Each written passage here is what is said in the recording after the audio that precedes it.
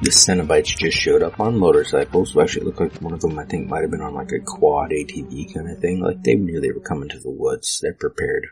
Good for them. They're badly lit, so bad for them. There's a red fog going on again, so bad for everybody. And...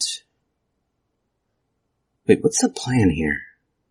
Fishmouth wants, air quotes, Mandy, I assume alive. First step, call in demon bikers. Have you tried saying hello? White-haired lady knows where she works. She works in a local little, convenience store. I'm not so sure about this plan. Yeah, that's the problem. The plan is bad. Okay. Let's see what they do. Pressing play. I think Brother Swine wants to have a panic attack. He's not used to calling these people. He's got to know what he was doing, right? He blew the freaking horn of Abraxas twice. He gets out of the van, and looks like he's holding walkie-talkies, which is funny in this context. Jake Busey gets out, because he's a doofus. And, okay, that was great editing. So, Swine got out, Jake Busey got out, cut to dude on motorcycle, starting to get off his motorcycle. And when we reverse shot, new guy is already out of the van, standing near Swine. I mean, he could have got out on the other side, obviously, but you know what you could do? You could show us that. Get some coverage. Different angles. Show the doors. You know? Show us that the van's doors work. Show us that these people can walk or that they're people.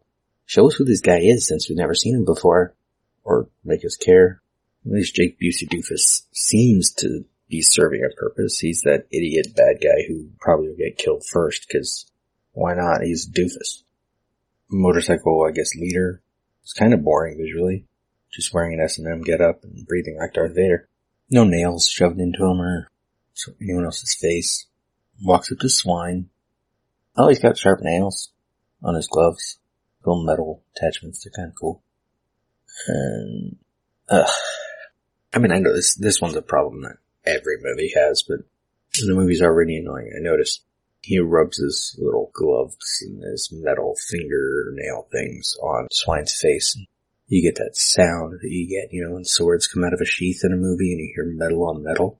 Even though that's not how sheaths work, or they ruin your sword over time.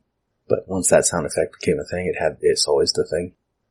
If we didn't hear that, we'd freak out. This is another one of those where it's like, if we didn't hear a noise, we'd be like, why isn't that making a noise? But in reality, I was going to say, it wouldn't make a noise, but actually Swine's skin looks like it's really dry, so it would make a noise. And then for some reason we cut to, I don't even know what we're zoomed in on. New guy's torso, I think, maybe? Or is it Jake Busey's? I don't know. He's holding something. Looks like a beer. I'm not sure why we're looking at this. But I paused. Maybe we aren't looking at this for very long. Maybe it's immediately panning up. Who knows? Wait, what? So it wasn't a beer. It was a jar. He takes the lid off, it looks like, hands it to Swine, who immediately hands it to S&M later. Some sort of offering. It's fun in a movie when we have no idea what's going on or why. And then you just introduce 7/8 new characters. They have slight motivation.